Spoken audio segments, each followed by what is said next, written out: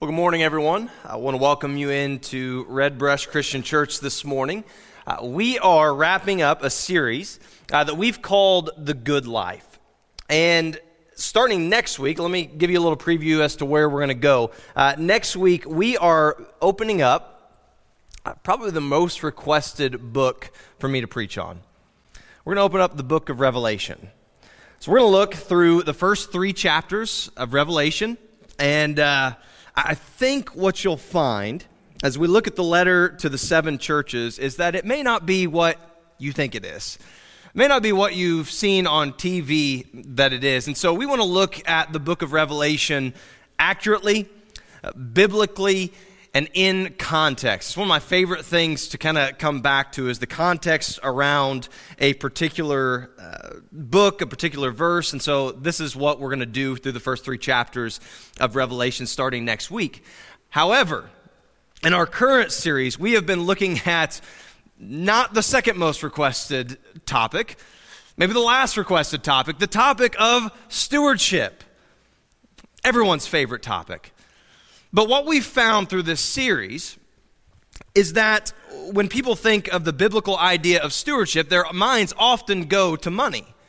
And certainly we've laid out through this series that yes, that is a piece of it, but biblical stewardship is so much more than that.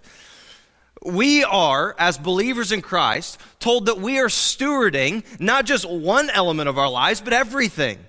Everything that we have has been given to us by a good and gracious Father. And so money is a piece of that. In fact, it's a good barometer of where our heart's at, but it's not the entire picture as it pertains to stewardship. And so the theme verse that we've had throughout this series is 1 Peter 4, verse 10. It says, each of you should use whatever gift you've received to serve others as faithful stewards of God's grace in its various forms. So what I hope you've seen throughout this series is that stewardship is what you do with what you've been given. Not just one area, but with your whole lives. Stewardship is what you do with what you've been given. And so to boil it down to one area is to vastly underestimate the call of God to believers. And so we start by saying this: we exist to build the kingdom for the glory of God. And this is why stewardship is such an important aspect of a believer's life. So in week 1 throughout this series, we looked at the idea of relationships. And if you remember that sermon, we ended with something that probably made most of you somewhat uncomfortable. I would just said, hey, as you leave today, go out in the Family Life Center, go introduce yourself to somebody that you don't know. And it was so awesome to hear the stories of people telling me, hey, I went out and I met 7 people that I didn't know. That's a big deal. But I hope you understand that's not just something that happens at the end of one sermon. That's how we're to live our lives. As believers, as it pertains to relationships, what you'll find is that you will find a lot of joy when becoming uncomfortable is a part of your regular routine. You'll find that there are blessings in there that you didn't realize were there if you just step out of your comfort zone. So relationships is a key area that we steward. Week 2, we looked at money and possessions, and this is what everyone expects when you talk about stewardship. But we said everything that you have is God's anyways, that He owns it all. And our response with that is to build the kingdom with what He's given us. And so we're generous because He's been generous to us. Last week, we talked about this idea of our gifts and abilities. And here's what you need to understand. This means you. When we talk about these things like gifts and abilities, oftentimes we think that is relegated to someone else. As a believer in Christ, the promise that has been given to you is that you have gifts and abilities to share with the body of believers, to build up the kingdom, to make much of the name of Jesus Christ. You have been given those for the glory of God, not to glorify ourselves. As we end this series this morning, we're going to go a place that I think you may be uncomfortable going. we're going to talk about stewardship of your thoughts. This is a scary thing. There is something about this idea, even for the youngest among us, that when we think about our thoughts that we have and the idea that maybe someone else has some insight into our thoughts, it is terrifying. Because you know what goes through your mind. I know what goes through my mind. It's a scary place to be at times. I had a conversation with my youngest daughter, Bennett, a couple weeks ago. We were driving, just her and I in the vehicle. And she kind of asked me a random question. She said, "Dad, if I talk really quietly, can Jesus still hear me?" I said, "Well, yeah, babe. He can hear you no matter how loudly or quietly you talk. And in fact, he actually knows what you think." And there was silence in the car. And as to get out in front of any bad thoughts that she may have, she says, I just thought about how much I love my family. Like, I want God to know I'm thinking good thoughts. Now, there's something about our thoughts being played out for all to see that it's scary to us. And it speaks to a couple of realities. A couple things that my thoughts and your thoughts should get us to recognize. The first thing is this. When I think about some of the thoughts that run through my mind, I recognize that this idea of the depravity of man is absolutely true. I know some of the thoughts I have. You know some of the thoughts that you have. And when I think through those and play those back, I recognize that when Christ has told us there is no one good, that all have sinned and fallen short of the glory of God, I see that includes me. Our thoughts are an indication of this biblical truth. And as a result of that, man, I am thankful for the grace of Christ. This is where this should take us. When I know what runs through my head and you know what runs through your head, I recognize that if I'm trying to save myself, I should know just from my thoughts alone that I'm incapable of saving myself. And it should bring me to a place of absolute surrender because I recognize that goodness is not naturally found in me, but thank the Lord it is found in Him. So I recognize the depravity of man. I recognize the grace of God through His Son, Jesus Christ, to take my sin and the penalty of it from me. And the last thing is this. Even though I hope as a believer you can look back and say, I'm not who I used to be, that the thoughts that I have aren't what they used to be, I still recognize that from time to time my flesh plays out in my mind. That those thoughts are still there. And it leads me to this place of thankfulness and dependence on the Holy Spirit's work of sanctification. The fact that I am continually being made new. That yes, I'm not who I was 10 years ago, but thank goodness 10 years from now, I'm not going to be who I am today. It should lead us to recognize these three realities. And praise God all the more for it. So as we end this series, we're going to look at three separate texts, all written by the Apostle Paul, that speak to this reality of the mind. And now as believers, where we go from here. So we're going to open up into Romans 12. We're going to work through just the first two verses in there, and then we'll turn to the next text. But in the lead up to chapter 12 of Romans, what Paul has done is he's really established the framework of the gospel. Here's who you are. Here's who Christ is. Here's what He's done for you so that you are solid on what Jesus has done and what it means for you. So he starts off by really laying out the problem that you and I have. He lays out this idea that we just established. There is no one good. We're not comparing ourselves to each other. We're comparing ourselves to a holy, righteous, perfect God. And when you establish that as the measuring stick, you start to see really quickly, I'm in trouble.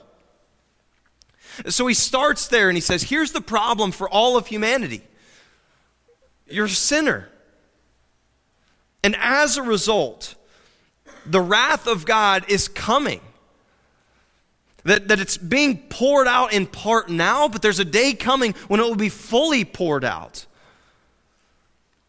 And as a result, he reminds believers that as it pertains to the law, you need to understand that just obedience to the law itself, just doing these religious things isn't enough to save you. Because we've already established that you're not perfect, that you're sinful. And so trying to do the law perfectly is going to result in failure in you and I. And so the law is not meant to be this life preserver from sin. It's meant to be a mirror that you see, wow, I really don't measure up. I really don't have what it takes to fulfill this perfectly. And as a result, it leads us to the grace that is found in Jesus Christ to save. I continually come back to this because I don't think we ever move beyond this. That the gospel of Jesus Christ has to remain the center of everything that we do, everything that we preach, because everything flows out of it. You need to understand that as a believer, the righteousness that you have is not your own. That it's Jesus Christ's righteousness that has been given to you. So when God looks at you and I, if we've put our faith in him, he sees the perfection of his son, not that we're perfect, but that he is. And when he looks at his son, he's poured out his wrath that was due for my sin on him. Like, this is the great exchange that Paul lays out all throughout Romans. And so our sin and the resulting wrath has been placed fully on him. But now we've been left to fend for ourselves, right? Absolutely not. And Paul says now, you've received the gift of the Holy Spirit that is making you new, that is sanctifying you, and you're becoming more and more like Christ. It's given you the power to live this Christian life, and it binds us together with other believers. And as a result, there is a coming glory that awaits believers regardless of what this life holds now. So the question is, what do we do as a result? Where do we go from here? Because grace of this magnitude, it deserves a response. If I've been given this gift, I've got Christ's righteousness given to me now, what do I do in response to this? And again, the great news is that you've not been left to figure this out on your own. We've been given the Spirit that gives us the power to live this Christian life and validates the transformation power of Jesus. So the first thing that Paul says in Romans chapter 12, verse 1 is this: therefore, knowing all of the rest of that is true, therefore I urge you, brothers and sisters, in view of God's mercy, to offer your bodies as a living sacrifice, holy and pleasing to God. What Paul is expressing is that as a result of what Christ has done for us, the call for all believers is to surrender to him. Not just the physical, but your whole self. You've got to understand that the gospel means that you and I are not segmented people. And what I mean by that is this: we are not people who say, Jesus, you can have this area, you can have this area, but I'm going to hold on to this. He's either Lord of all or he's not. And the work of the Holy Spirit is that we continually give more and more of ourselves to him and be made more and more into his likeness as we live this life. And so if you're sitting here thinking, I'm going to keep this area to myself, the reality is he's come for all of you. Every part of you. So Paul says in verse 2, as a result of that, do not conform to the pattern of this world, but be transformed by the renewing of your mind. Then you will be able to test and approve what God's will is, his good, pleasing, and perfect will. I want you to understand what Paul is doing here. He is dismantling a couple of ideas as to why Jesus came. And both of these are just as prevalent and just as false today as they were then. The first idea is this, and the reality is many of us think this way, that Jesus has saved us, but hasn't called us to a new way of living. It's this idea of hyper grace, and Paul addresses this in other letters. It's like, well, Jesus saved me, so now I can just do whatever I want. Right? 35, 40 years ago, I was baptized, and now I've just lived however I want since then. It doesn't matter. Christ has saved me. Paul says, no. No, this isn't the mark of a believer. The mark of a believer is justification by him and now sanctification by the Holy Spirit. It's you cannot be the same now as you were then, because the Holy Spirit is too powerful to allow that to happen. And the second idea is this, that Jesus has simply come to institute behavior modification. That if you'll just, at least on the outside, clean yourself up a little bit. Like maybe don't say as many cuss words. Maybe just clean up the outward appearance. That's just as false as the other idea. In fact, this is the chastisement of Jesus to the Pharisees. You're whitewashed tombs. You look good on the outside, but yet the innermost parts of you are just as corrupt as they were before. And both of these are dangerously false.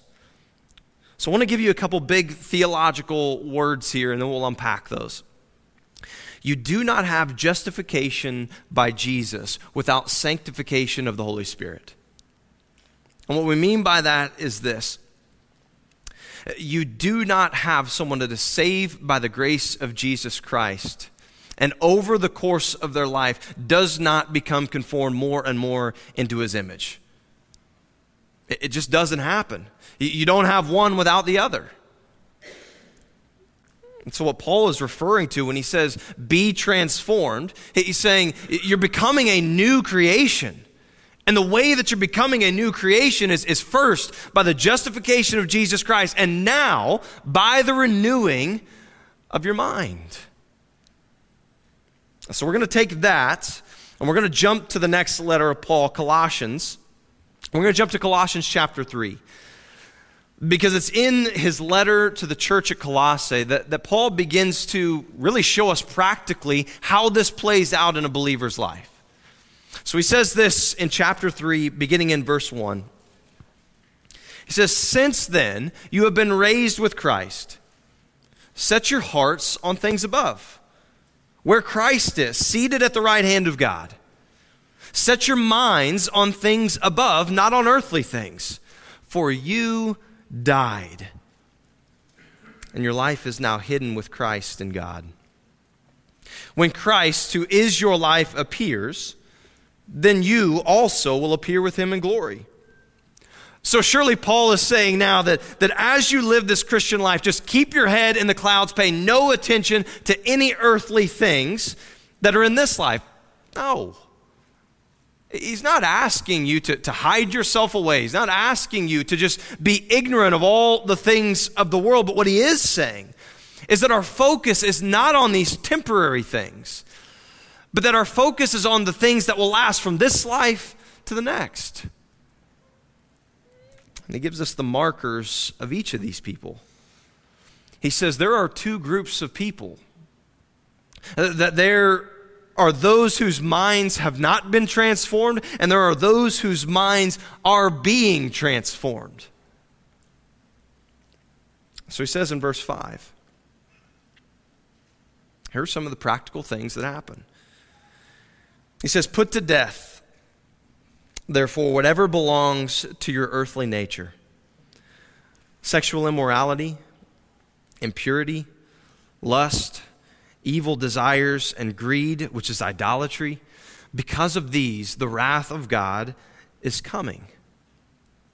What's the common denominator of all of these? They originate in the mind. This is what Paul is saying, that you're living a certain way, but it's not just starting as the outward appearance. All of these things are beginning in your mind. And you know, practically speaking, this is where sin originates from. Generally, when you sin, it's because you've had the thoughts first. And so Paul says, we're not just trying to clean up our behavior. We're transforming the mind. That the Holy Spirit is transforming us to not just not doing certain things, but to totally think differently. So I worded something on purpose a moment ago. That as Paul lays out these two groups of people, there is the person whose mind has not been transformed, and there is the person whose mind is being transformed. Because the reality is however mature of a believer you are, you'll still find that these thoughts of your flesh still come. What I don't want you to feel is that if your flesh still rears its ugly head at times that no one else can understand. Right? We still have an element of flesh this side of eternity that rears its ugly head. And the point of all that is when we see that, we ask the Lord, God, continue to refine me.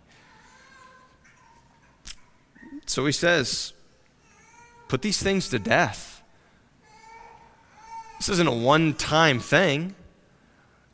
You and I both know this is a repeating thing. This is something in me that I feel like is far too necessary than it should be at this point in my life. But it is a continual putting to death the things of the earthly nature. So if you still see these things popping up, you're in good company. But it should cause us all the more to seek to die to ourselves and ask the Holy Spirit to continue to transform us. And so Paul says that there is a difference in the person who hasn't been transformed and the person who is being transformed. He says, you used to walk in these ways, verse 7, in the life you once lived. But now you must also rid yourselves of all such things as these. Here's the thing that you see in Jesus' ministry that he continually comes back to as well. There's not just a hyperfixation on the outward appearance, but there is a real focus on the heart. And so this is what Paul is doing, following Jesus' example. He says, you used to walk in these ways in the life you once lived, but now you must also rid yourselves of all such things as these: anger, rage, malice, slander, filthy language from your lips. Don't lie to each other, since you've taken off your old self with its practices, and you've put on the new self, which is being renewed in knowledge in the image of its creator. Here, there is no Gentile or Jew, circumcised or uncircumcised, barbarian, Scythian, slave or free, but Christ is all and is in all. So again, he's tackling this nature of the Pharisees and saying, if you think it is just this behavior modification, like just cleaning yourself up to look better amongst each other, you're missing the point. He says anybody can clean up the outside and pretend for a moment. But what we're seeking is actual heart change. What we're seeking is the actual renewal of our mind. I'm not just trying to think better thoughts and do better things. I'm living in the freedom that comes from Jesus Christ and relying on what he's promised, that the Holy Spirit will make me new.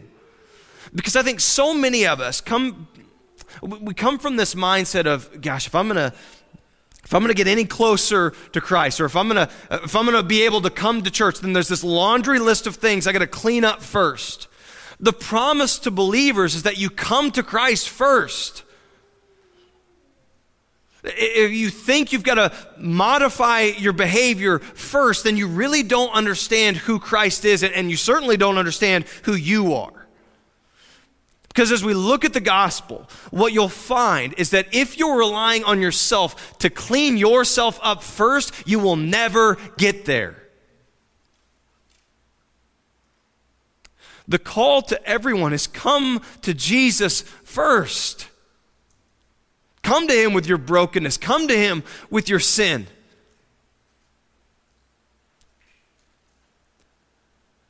And he'll transform you.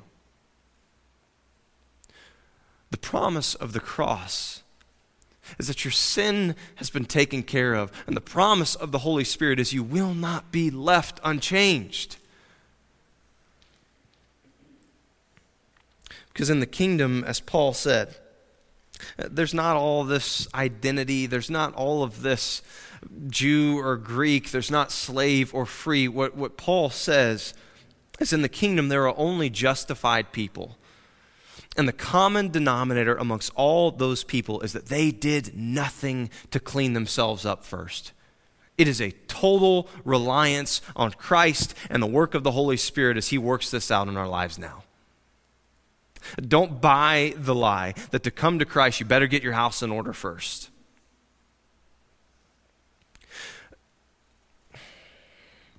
Let's get practical for a moment. It's always dangerous when I go off script here, but here we go.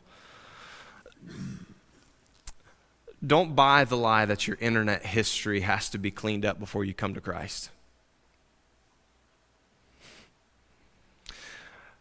Don't buy the lie that your gossip obsession has to be squashed before you come to Christ. Don't buy the lie that the arguments that seem to be prevalent in your marriage has to be resolved before you come to Christ. Don't buy the lie that your greed, that your obsession with the things of this earth has to be taken care of before you come to Christ. The call for all is to come to him first, and he'll give you a new heart. We don't clean up our desires first. He gives us new desires after. So the call is to simply come to him. So these are the markers of a redeemed people, as Paul's going to lay out. Therefore, as God's chosen people, in verse 12, holy and dearly loved, clothe yourselves with compassion, with kindness, with humility, with gentleness and patience. Bear with each other and forgive one another. If any of you has a grievance against someone, forgive as the Lord forgave you. And over all these virtues, put on love, which binds them all together in perfect unity. What you find in all of those people is that those markers did not naturally live in them. That these are the marks of a redeemed people, of a restored people, of people that the Holy Spirit is sanctifying. They weren't naturally filled with compassion and kindness and humility and gentleness and patience. They didn't naturally seek to forgive one another, but this is the result of Christ living in them, redeeming them, and continually working amongst them. But the call was come to him first. And so as we look at this idea of stewardship of the mind, what I want you to understand is that it's not all on you. In fact, if you're unredeemed, we're chasing our tail with this. What you'll find is that proper stewardship of the mind only comes when the Holy Spirit is working amongst us. It only comes to those who have been redeemed by Christ. Otherwise, it is behavior modification that does nothing for us in the way of the kingdom. So I guess the question would be this: that have you submitted to him? As you look at your thoughts, are they the thoughts of a redeemed and justified and sanctified person? Does it mean the flesh doesn't rear its ugly head? I wish I could say that wasn't the case, but I'm living proof it does. But Paul says this now as a result of what he's working out in you.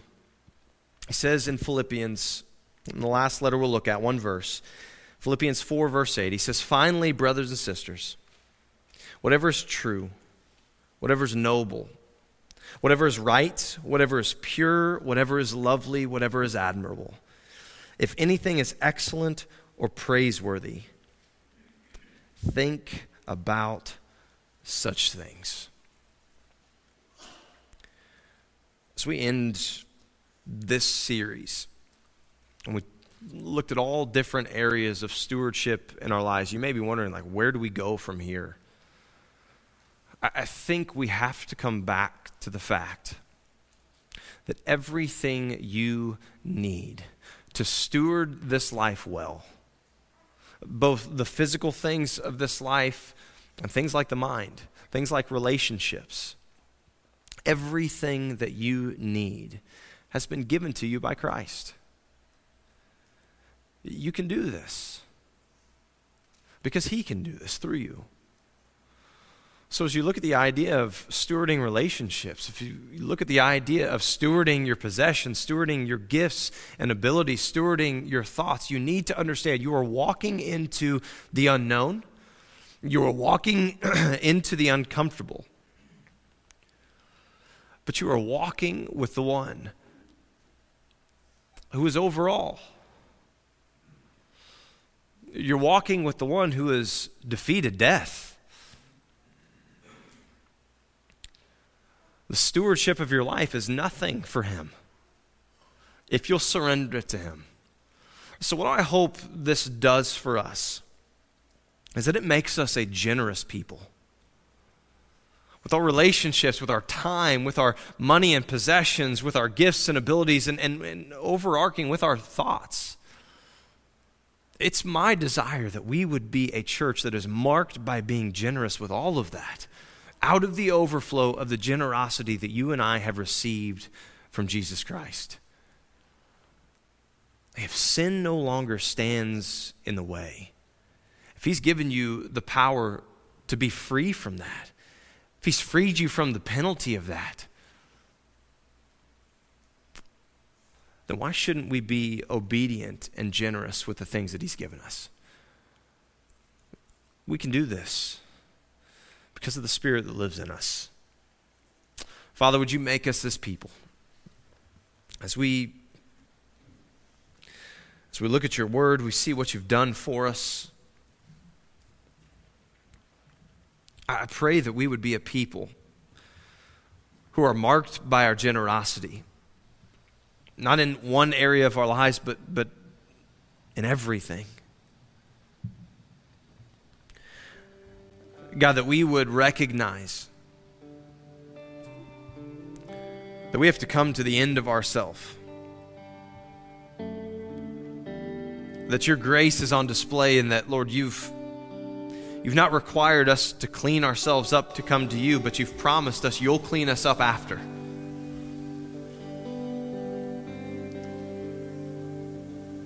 God, that the life that we were made for,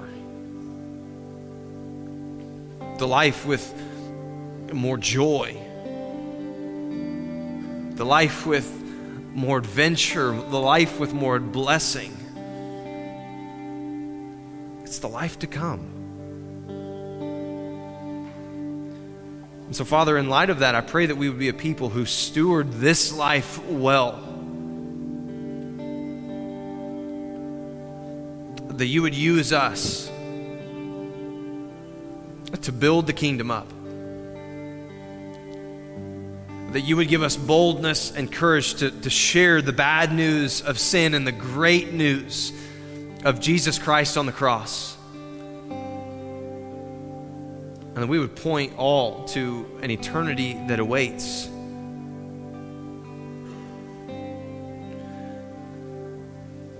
So, Father, all of this is possible because of you. It is your name that is the name above every other name. It is you who will be victorious over every enemy. So may we surrender our lives to you in every area, because it's what you deserve and are worthy of. Lord, it's in your holy and precious name that we pray these things.